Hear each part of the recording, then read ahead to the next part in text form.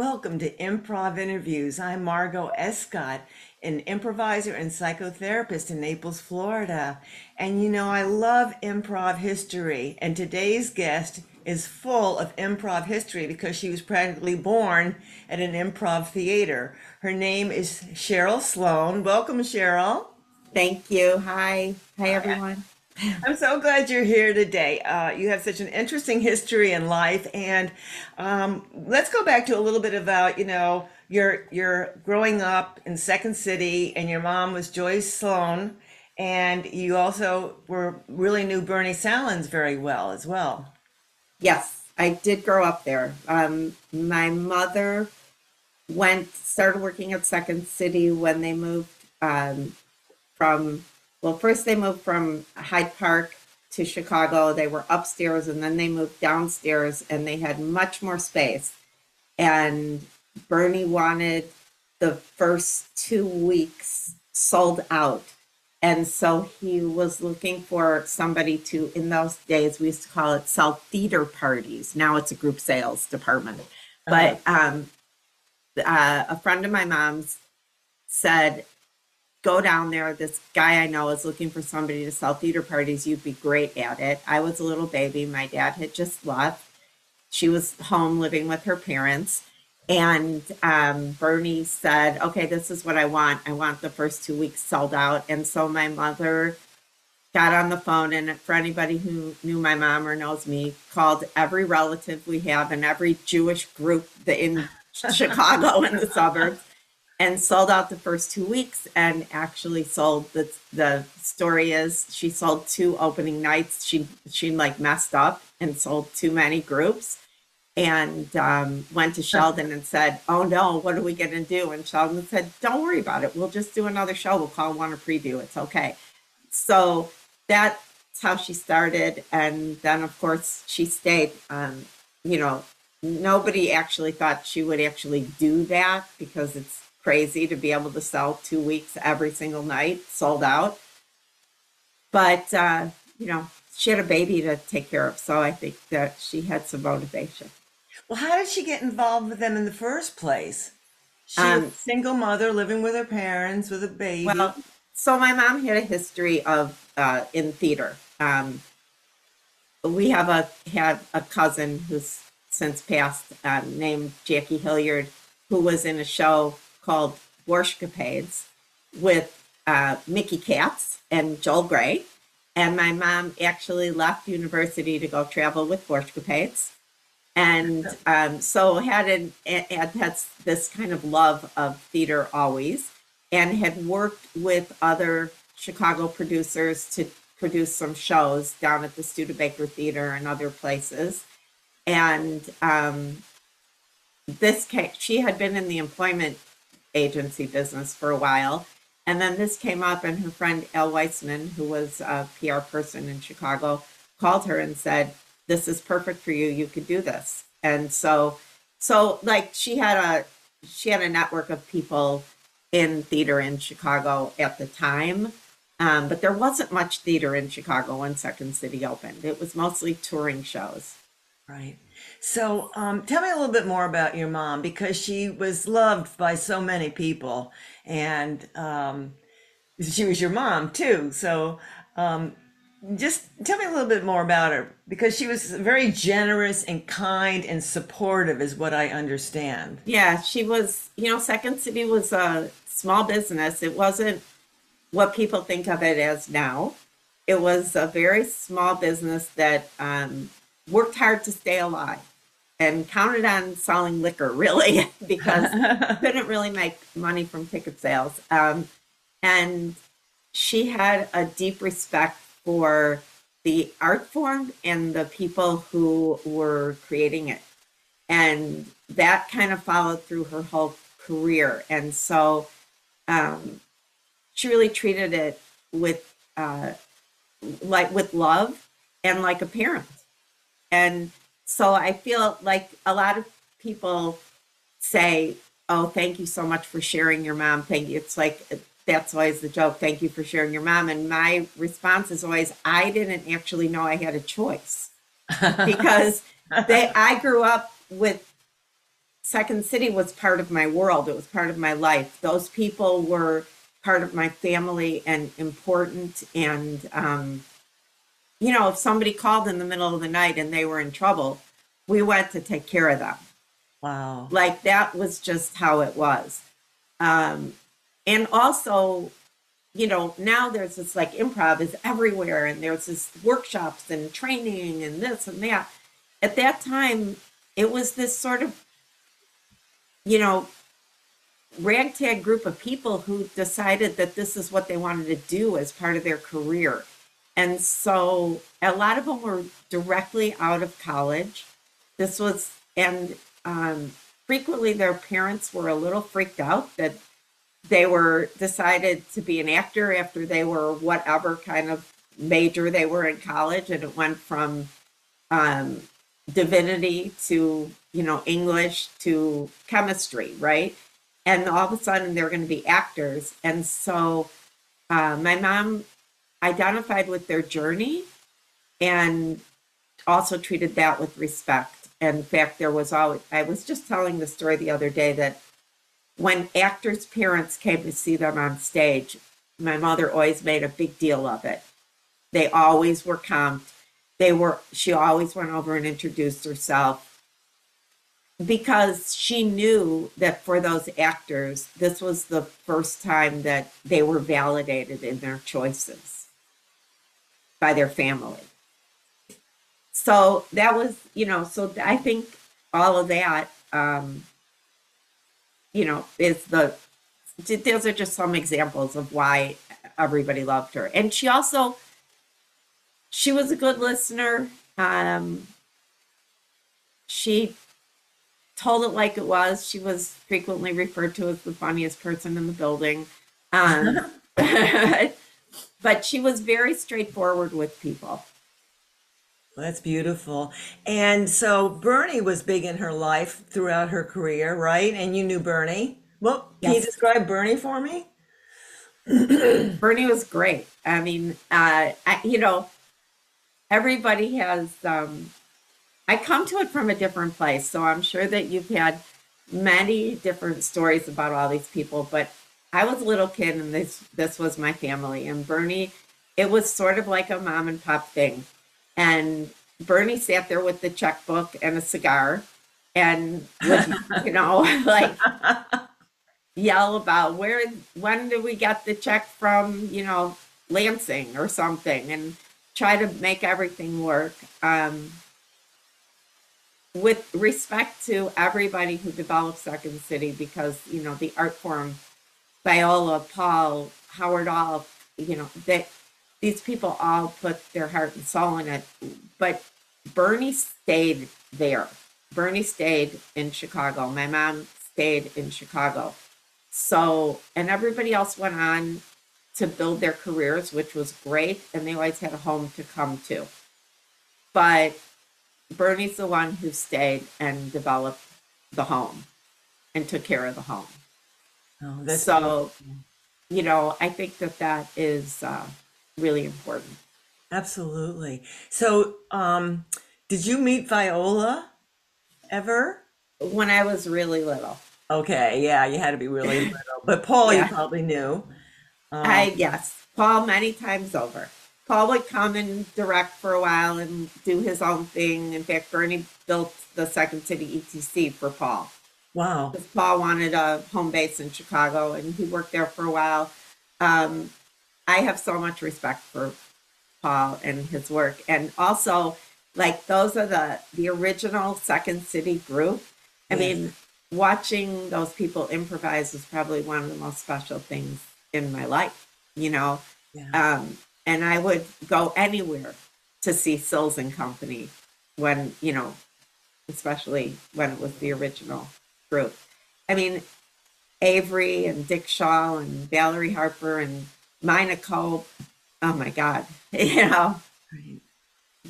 That whole group is, And of course, Carol Sills contributed so much with design and lighting and support. sure. Yeah. Yeah. I mean, I think, listen, when you're married to an artist, you're an artist. right? Like you have to be the support. There's so much support that goes into putting on a show that you when you work with artists, you just have to do what you have to do all the time. So I want to go back to some of your earliest memories. I don't know how far back you can go. I can actually remember things from when I was maybe 3 and 4 years old, but some of your earliest memories of being a little girl at Second City, what are some of the images and memories that come up for you? Um, well, I remember the original theater, which was a little bit north of the current theater, and Lincoln and Wells, where those streets come together. And Eric Forsberg and I always say that we remember climbing the walls of the beer garden when we were little. So, Eric Forsberg was born on the day Second City opened. I'm sorry, who was that? Eric Forsberg, Josephine Oh, Forsberg's Josephine's son. son. Oh, okay. Yeah, he has the same birthday as Second City. Um, but what I really remember is I remember J.J. Berry on stage doing Mayor Daley. And I remember that whole group. Like, I don't remember um, Barbara Harris on stage at Second City and Alan Alda, that group, but I remember the J.J. Berry group in the early 60s. And I remember, I mean, I guess my memories are mostly of, my mom working, right? And um, in the early days of Second City, it was a very sort of college aged audience, Hmm. very, and so when students would go back to university in the fall, our numbers would drop off dramatically. Wow. Okay. And so it was actually my mom and Joe Forsberg who came up with the idea. My mom said, our audience is in school, so let's go to the schools and perform there to make money in the winter when we have Right. 13 people in a 300-seat theater. This was after we moved. And Josephine put together the first touring company, and my mom started booking the touring company. And it was mostly Midwest universities because that's where people knew us at the time. And some of my earliest memories are actually in my basement at home, collating mailings to send to the universities because that's what, like, my whole family was in the basement. That's what we would do. We would put mailings together and help my mom do that. My Aunt Nettie, who lived with us, with me growing up, was the bookkeeper for Second City. So every night we would bring these little lunch bags with all the receipts and stuff from the night. And Aunt Nettie would do the books. At night, she had a full-time job with Matanke Real Estate, and at night she'd do Second City's books. When I say it was a family business, I mean, it was a family business. I have memories of course, going on the road with the touring company because every weekend, if my mom traveled with the touring company, and if they were going on the weekends, I would go with because, I mean, I wasn't in school, so my mom had bucket seats in her car, and I would sit on that hard little case in the middle of the bucket seats, surrounded by actors. And because we just drove in cars, like Right. whoever had a car got gas money, and that's how we went on the road. No seatbelts, no. Right.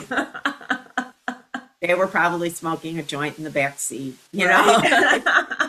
I was 6, maybe. So, so there's a lot of memories of that kind of just, make it work Right. all the time, just making it work. And, it was really all about the people, all about the actors and taking care of them and making things work. And not just the actors, I mean, the staff, like Yeah. everybody pitched in, the servers, everybody, it was like one big family. It's beautiful. Now, I know your mom discovered some people like Belushi. Um, do you have memories of John at all, or? Oh God. Yeah. Yeah. So, so the story is that my mom called to book the touring company at College at DuPage, and the person who was the head of student activity said, "Oh, we don't need you to come out here. We got a kid who goes down and sees your shows, and then he comes back and does the whole show for us." And my mom's response was, "Really, I'd love to meet him." you know? And they did book the show. And when my mom was out there, the guy took her down into this, like the bar and or the student activity center, the Mhm. lounge, and introduced her to John. And she said, "I hear you do all of our material." And he was sort of, being John, like didn't know what to say. And she said, "Well, when you finish school, come down and audition." And he said, I'll come down this week. I'll come down right now. And as my mom said to many, many, many people, she said, "No, you finish school first." Mm. She always thought it was important that people get their degree. Wow. There were a couple reasons that I think it might have a little bit been because she was a mom, but Yeah. but also she felt like you had to have a worldview and a reference level in order to improvise. Yeah. And so, and she actually advised a lot of people that if they really wanted to be a theater major, they should minor in history or English or something, Right. because she didn't really feel like being a theater major prepared you to improvise. Although it gave you some of the skills, Right. the acting skills, you also needed that reference level, Yes. because Second Absolutely. City was very smart and the audiences were very smart, and you had to be on the same level of your audiences. So Absolutely. Yeah. anyway, so John actually was in this group with Tino Insana and Steve Bashakis, and they all came down and auditioned, and she didn't hire Steve, but she hired Tino and John. And, you knew immediately when John walked out on the stage, everybody looked at him. You just, he was, he was something different, you Yeah. know, he, even if he wasn't trying to pull focus, he could pull focus, but also he had just this commitment to the work that everybody's committed to the work. Everybody loves the work, but there are some people who are obsessed with the work. And John he was obsessed with the audience. He could feel the audience. He knew what everybody was thinking. He knew when things worked and when they didn't, because he could feel the audience. Yeah. He could tell you that guy sitting at M2 hates the show. You know, Wow. like Wow. he just was that guy. Um, the other story about John, of course, is when he started at Second City. I was, I guess, 12, 11 or 12. Uh-huh. Anyway, when it came time for my bat mitzvah, um, my mom was thinking about a creative way to have a party for my friends, and she had John record an album as the Godfather, inviting people to a mystery bus ride for my bat mitzvah. So Oh my gosh. Do you still have that recording? I do. That's Yeah. priceless. Oh my Yeah, gosh. yeah, It's yeah. so funny. I Yeah. do. Oh my gosh. I have the masters actually. Um, and then it was a mystery bus ride, and my mom was not so thrilled about being on a bus with a bunch of 13, 12, and 13-year olds for like an hour or two. So she hired Bill Murray to be the chaperone, which is ridiculous. So Billy got on with his guitar and hung out on the bus with all my friends. Oh, that's wonderful. Oh my gosh. So He's another great person, isn't he? And I always think he's gotten cheated for his Oscar nominations because he's such a great actor. I've he just is, loved his films, really. Oh yeah, my, he's a good actor. oh my Yeah. gosh. So was he that much older than you all when he was serenading you on the bus? Well, I don't know. I mean, he seemed like he was, he seemed like it. We were 12 years old. If he was out of college, he was an adult, a An grown old up, person. Yeah. right? Oh So, my God, what a wonderful treat. I just can't get over how fun that must have been. That's I just mean, I didn't know, they were just touring company people. Like I right. did, Billy also sold chestnuts in front of Treasure Island across the street from Second City. I mean, my mom would try to get everybody jobs and help them make extra money when she could, especially when they were in the touring company, because they weren't, you don't, at those days, you weren't touring all the time. So, I mean, then it obviously, Second City grew up, and basically we started with this one touring company who worked as much as possible, but not all year long. And then what would happen is my mom would double book them accidentally, and so then we'd start a new touring company. And so then we had two, and then where there was, we would be able to book two, and so we would get more bookings, and then it happened again, and then we had three. So Oh, that's great. that's Now, how we grew. I've um also read that I'm sorry, that's okay, you go. um, that she was really important to Gilda Radner. Gilda and my mom shared a birthday. Oh, So we heard from Gilda every year on my mom's birthday. Um, oh, yeah, Gilda was a sweetheart. So my mom, so the touring company toured in the winter. In the summer, they didn't really tour. And we didn't book a lot of groups in the summer because that's when everybody was back from college and Second City was sold out anyway. So in the early 60s, 64, 65, my mom produced summer stock with a different producing partner in Winnipeg and Toronto. mm-hmm. And like a lot of shows, like 13 weeks of summer stock. And being in Toronto, she got friendly with one of the critics there and with the owner of the theater. And she then booked Second City to go perform at Ed Mirvish, who's now very famous, and his son David took over his business. And anyway, so Second City performed at the Royal Alexandra Theatre in Toronto, and then one of the critics there loved Second City and kept telling my mom, "We need Second City here. We need Second City Yeah, here." yeah. So finally, after several years, we decided to open in Toronto, and Bernie and my mom went up there, and they started looking for actors. And somebody said there was a production of Godspell going Yeah, on yeah. with a good group of actors. And so they went to see Godspell and basically hired, at least 90% of the cast.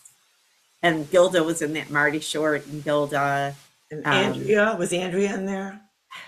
Andrea I Martin, don't, I'm thinking yeah, I of. think so. Um, and Eugene Levy was in Oh, there.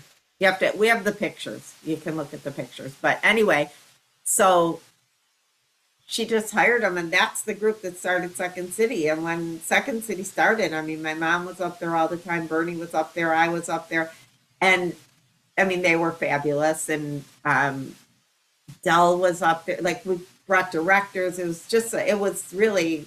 We did trades where the company in Chicago would go to Toronto, and the Toronto company would come to Chicago and perform in Chicago. Where it was very symbiotic. Like, it was really like mm, connected. Um, but we couldn't get a liquor license. That was a big problem. So mm. we did all this great work, but we couldn't get people into the theater because we didn't have a liquor license. And flying back and forth to Canada, actually, my mom met Andrew, who was doing some consulting for a theater in Chicago, the Ivanhoe Andrew Theater. Alexander. Yes. Yeah. And right, like we were about to close in Canada because we just couldn't stay open without the liquor license. And she knew that Andrew had a restaurant with the theater, and she called him and put the, got him introduced to Bernie and put the deal together for Second City to perform in the theater at his restaurant. And it became a dinner theater place where you go have dinner in the restaurant and then you go see the theater. And Andrew, managed it. He was really good at managing that and making it work. And he built that Second City up with, he had producers, and Sally was his producer, and he and Sally really built a good business there. So, and then SCTV came out of that. Right, which is fantastic. So now, during your years there at Second City, did you start taking classes, or did you start teaching in Chicago Second City? I started, well, I actually took classes when I was a little kid. Joe Forsberg and this guy Mel Spinney would do this improv for kids stuff, and so I took classes when I was a kid. And I went through all of the Players Workshop program. But really, when we decided to put a school together to formalize it, because before that, Bernie would just let people teach at Second City. Like Don DiPolo would just do his classes there. And Joe had her own place, but would use Second City for some other stuff. Gelman, if Dell was teaching, he could do his classes there before he had his own space. And we decided to formalize that program. And so Sheldon Patinkin, Martin DeMott, and I worked on putting together an actual curriculum and working with a group of teachers and starting the Second City Training Center. So that's when I really, I really got into the whole educational aspect of improvisation. I had been watching everybody, Joe, Del, Donnie, Michael, everybody teach for years and direct. But that's when we really started to formalize it. And actually, when I started teaching little kids. Because I was working with kids in some other art forms too.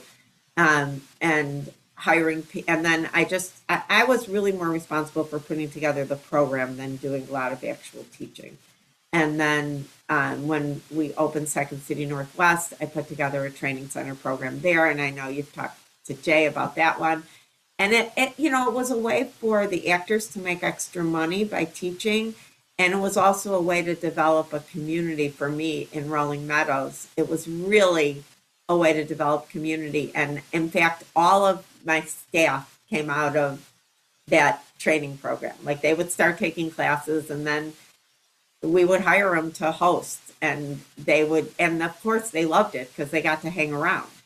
Absolutely. Now, Jay had mentioned that his first teacher ever was Stephen Colbert. Right. Yeah, that was a great cast. Oh my God. And then Steve Carell. Yeah. Yeah, they all were in the cast out in Rolling Meadows. It was, so, you had the touring companies, you're on the road for a while, and then at first, then the next step would be ETC and then the main stage. But then we opened the Rolling Meadows company, and so then you could go to Rolling Meadows first before ETC. So then we had like 3 main stages. So because we were writing shows out there. And so it was kind of an exciting time because we're out in the northwest suburbs, which is nobody paid attention to us, really. Like Rick Cogan, God bless Rick Cogan, who's a Chicago critic, was the only mainstream, Chicago paper critic who would travel out to Rolling Meadows and review the shows. We had all the suburban critics who were wonderful and so supportive of us, but Rick was the Chicago critic who would come out. And but really, like, nobody was watching. So there was a huge amount of freedom in in the creativity.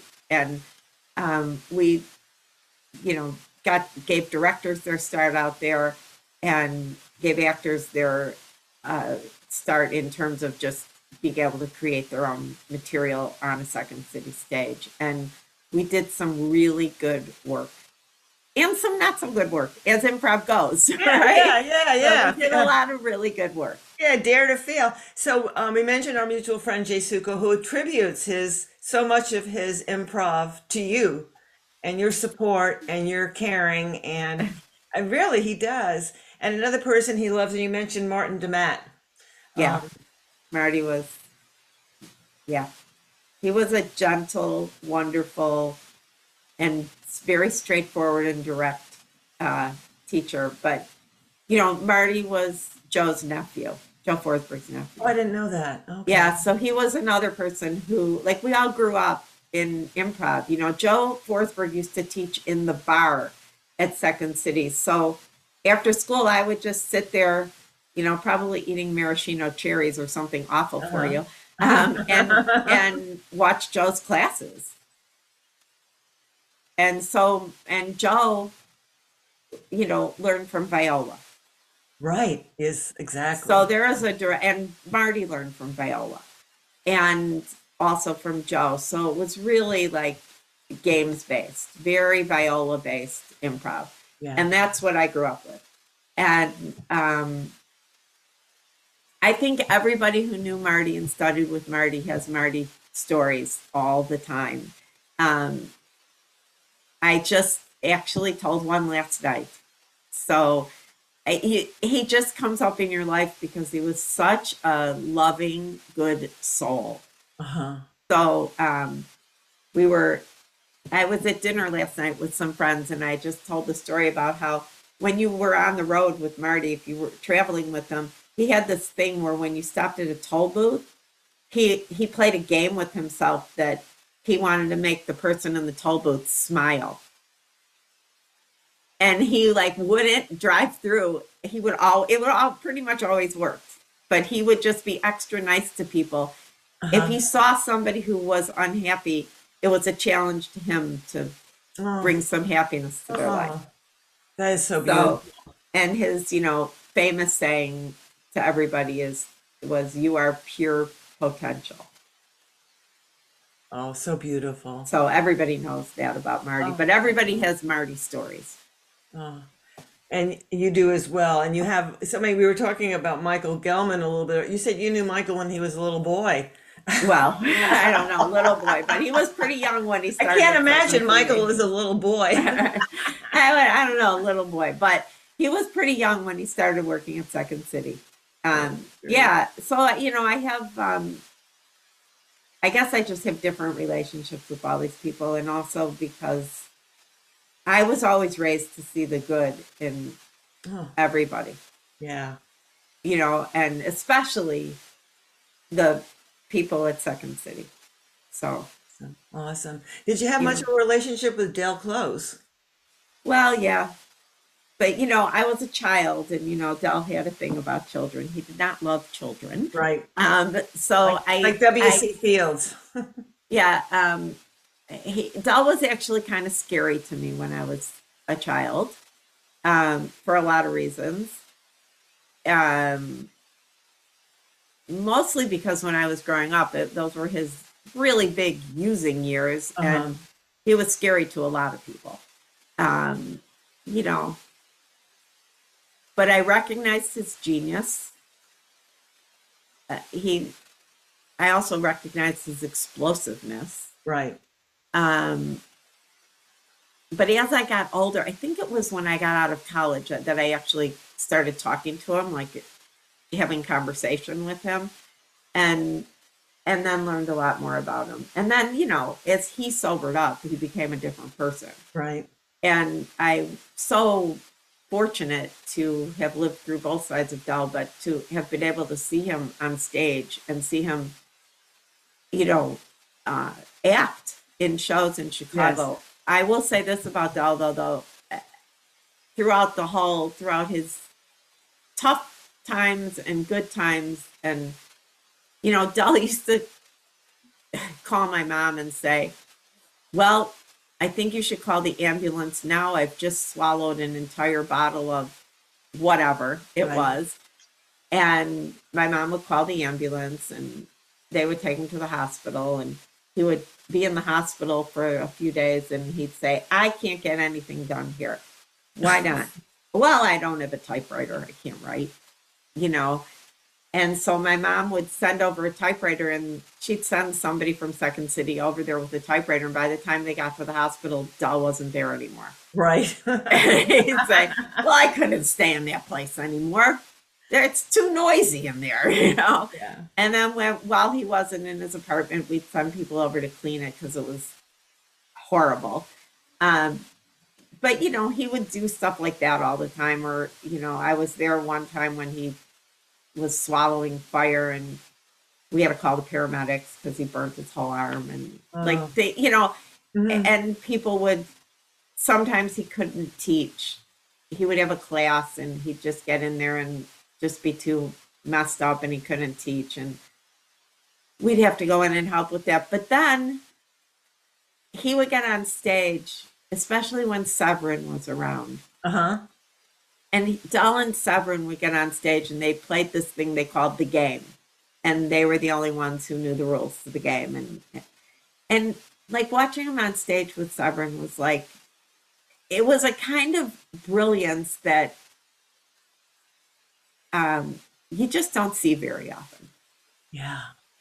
you know? So there was always like a reason to take care of Del, right? Because there was this brilliance.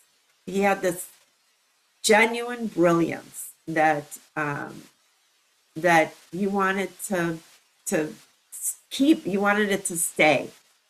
And it did. And he did sober up, and then we got to see more and more of that over and over again.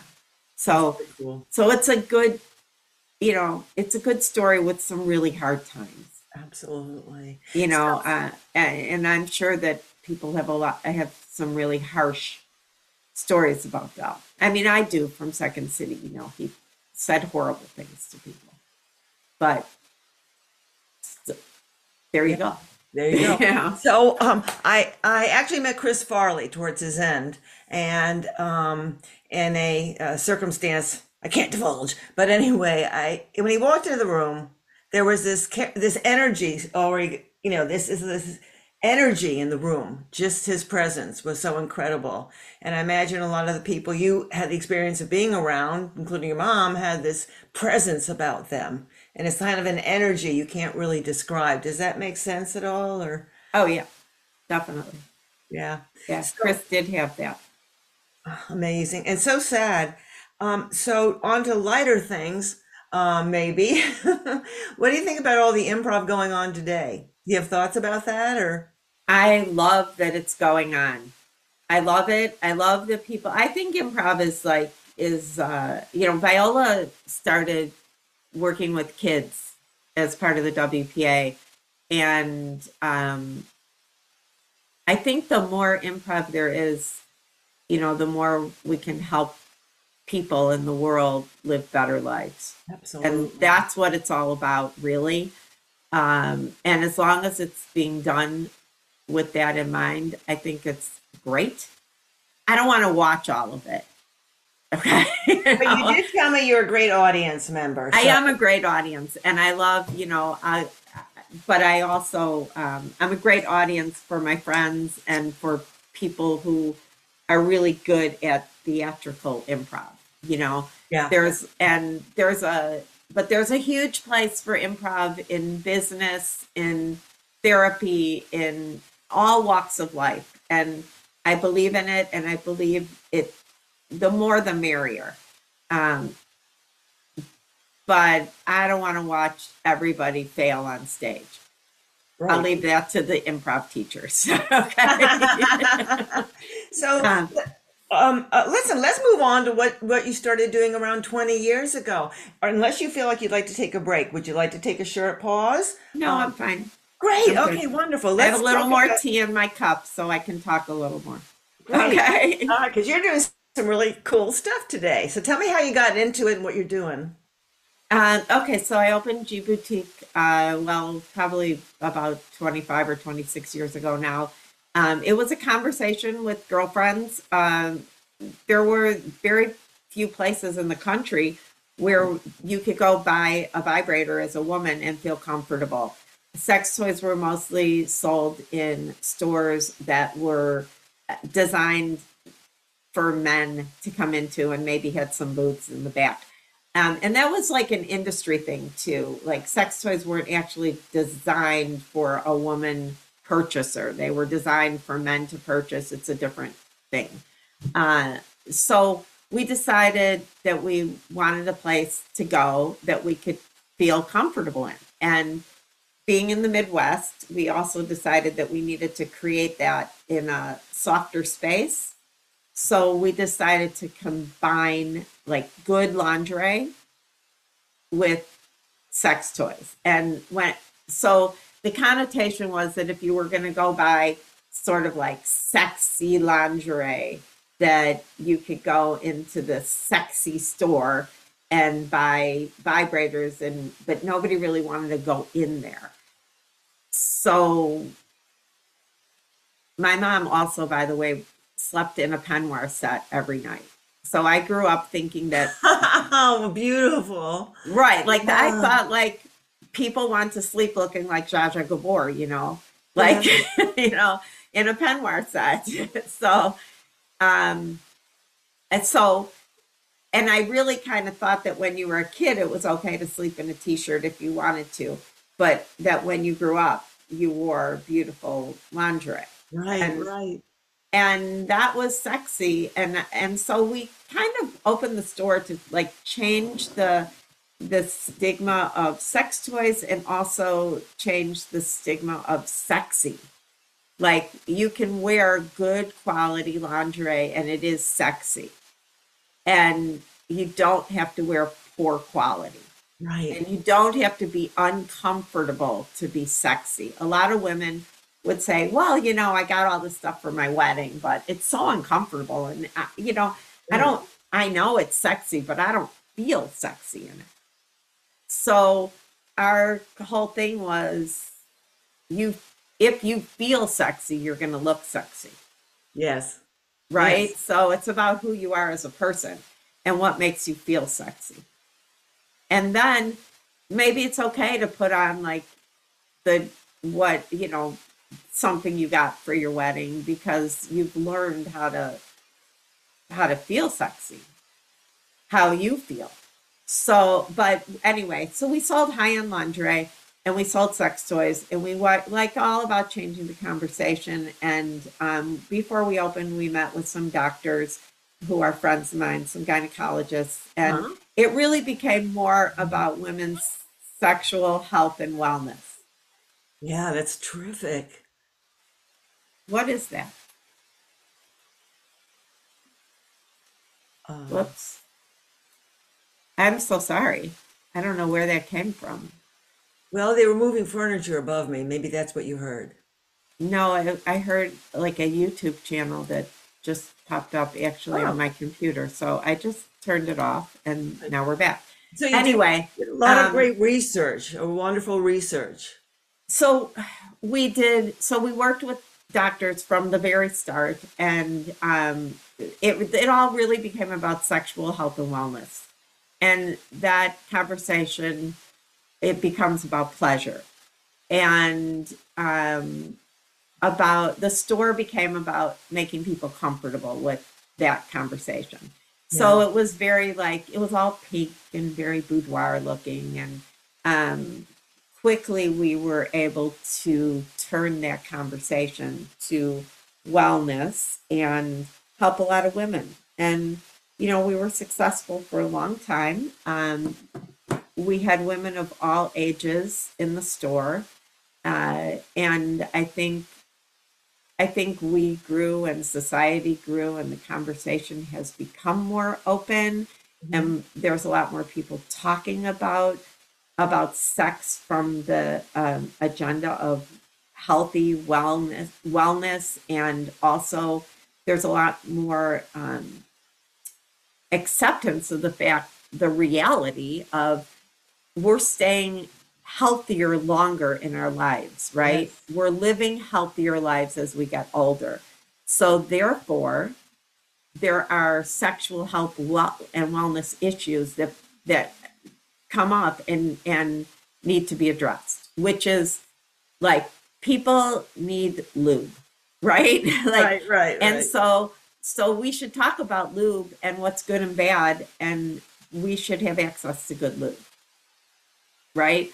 We shouldn't just go in and buy a lube that is sticky and gummy and could maybe cause some sort of yeast infection or Right. UTI because it's the only thing in the drugstore.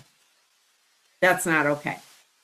You know, um, we should have access to quality. Like Yeah. we look for quality in everything else. We don't want to, we don't want like parabens in any plastic that we buy in our water bottles and stuff. Right. But we don't care about our sex toys. Well, of course we do care. We do care, right? So we should be educated about how to choose a quality sex toy. We wouldn't put food in our bodies that isn't, you know, healthy for us, right? Right. We're all about buying quality, but yet we'll put anything in our vaginas? Really? Why would we do that? No. Right. Right. We want to know where's the quality lube? What is it? What are the ingredients that make it quality? What works best for us? And how do we use it? So now so we closed the store several years ago. Now I do marketing and branding for Uberlube, What is which is that? awesome. Is- Uberlube is a premium quality silicone lubricant, and it is silicone and vitamin E. It's not sticky. It is not smelly. It has really no taste, and it's great as for it's great for anybody because it's great for massage, it's great for foreplay. It also, by the way, is a great hair product. So Wow. Wow. yeah, you can put it in your hair and it like tames your frizzies and puts a shine on your hair. Oh my So gosh. there's that. But it's really a great lube. And what it does is it stays on the surface of your skin, so it doesn't absorb. So it stays slippery for a lot longer. So that's very helpful, especially as we get older. So the drier you are, the better it is, and the more you need lube. And then eventually it dissipates in the air. It's formulated to really be body friendly and to enhance sex, but not get in the way of it. Uh-huh. So we like to say, like, we want to take a back seat. We want you to be the focus, and we want to be in the back seat, and make your life better. Oh my God, that's so awesome. So you were telling me before we started today that you spend most of your time on the phone talking about sex. Tell me about that. Well, I mean, I spend time, I actually spend most of my time at medical trade shows talking about sex. Oh, okay. All right. And talking to doctors because we rely on doctors to market our product. But you So, do you help people that are having issues? Do you oh consult? yeah, I mean, Yeah. people call me all the time. I actually do still coach women. So, and I do that a lot of that on the phone or by Zoom. Although I do it in person too. I still teach. I still lecture. Oh, where do you do Uh, that? I do workshops, private workshops for people all around the Chicago area. I'm speaking actually in March at a sexologist conference in DC. Um, And that's fantastic. You know, the old saying, sex is dirty and bad. You just save it for your marriage. And the idea that we've been liberated, to use that phrase, to enjoy sex. And even as older women, which I am, to be able to enjoy sex. And in my practice, sometimes I'll ask people, that are over 60, well, how many times a week, that are with a partner, how many times a week are you having sex? They go, oh, I stopped that long ago. I And know. that's so sad because you can still enjoy it no matter what your age. It's nice to be able to have a hit of estrogen now and then, but some of us lost that opportunity. So I think it's a wonderful mission you're on. I just love it. Yeah, I mean, I think it's all about, it starts with the conversation, right? Why can't we talk about it? Like, you get to choose whether you want to have sex or not. You get to choose how you define pleasure in your life. But, you know, sex is kind of that oxytocin from sex is Right. can sometimes be like a drug. Like, if you don't have it for a long time, you think it's fine to not have it and live without it. But then if you start having it, whether it's self pleasure or whether it's with a partner, you realize that life can be really good with it. Like, orgasms are good. Orgasms are fun. Orgasms feel good, and they create. They release hormones in your body that are actually very, very healthy for you. Absolutely. It's a good way to go through life. So, Wonderful way. and I think a lot of women give that up because it becomes painful, and they just don't know how to navigate that space after a certain amount of time. Or maybe they don't, they're not really getting the pleasure that they want. Right. Exactly. So to help women navigate that space and have pleasure throughout their life. And really there's some women who've never really experienced an orgasm, and they might be, past those baby making years and they still haven't experienced. So then they're just like, you know, why should, like, this isn't fun, right? So if we can help a little bit, if they're working with a therapist or a doctor, and Good Lube can help them get to that pleasure, that place of pleasure, then that's really good. We're It's happy. beautiful. It's not just good, it's excellent. I really I have a new resource to give my clients now. Yeah, yeah. I We just love exist to make people happy. So Oh, that's a wonderful motto. We exist to make people happy. Well, listen, Cheryl Sloan, what a delight being able to meet you. This will be an audio podcast, of course, but you're just awesome. And I'm so glad that we found some time to speak together about your life and your current life, your past lives and your current lives. And I hope I get to meet you in person someday. yes. That would be awesome. Yeah. Well, I'll be in the audience. That's Yes, what I I'll do. remember that. I'll be speaking about lube, or I'll be in the audience watching theater because I love to go to theater. That's wonderful. Well, you're a lovely woman, and thank you so much for your contribution to improv and your ongoing contribution to helping women feel happy in their sex lives. Just beautiful. Thank you. Okay, bye bye. Bye.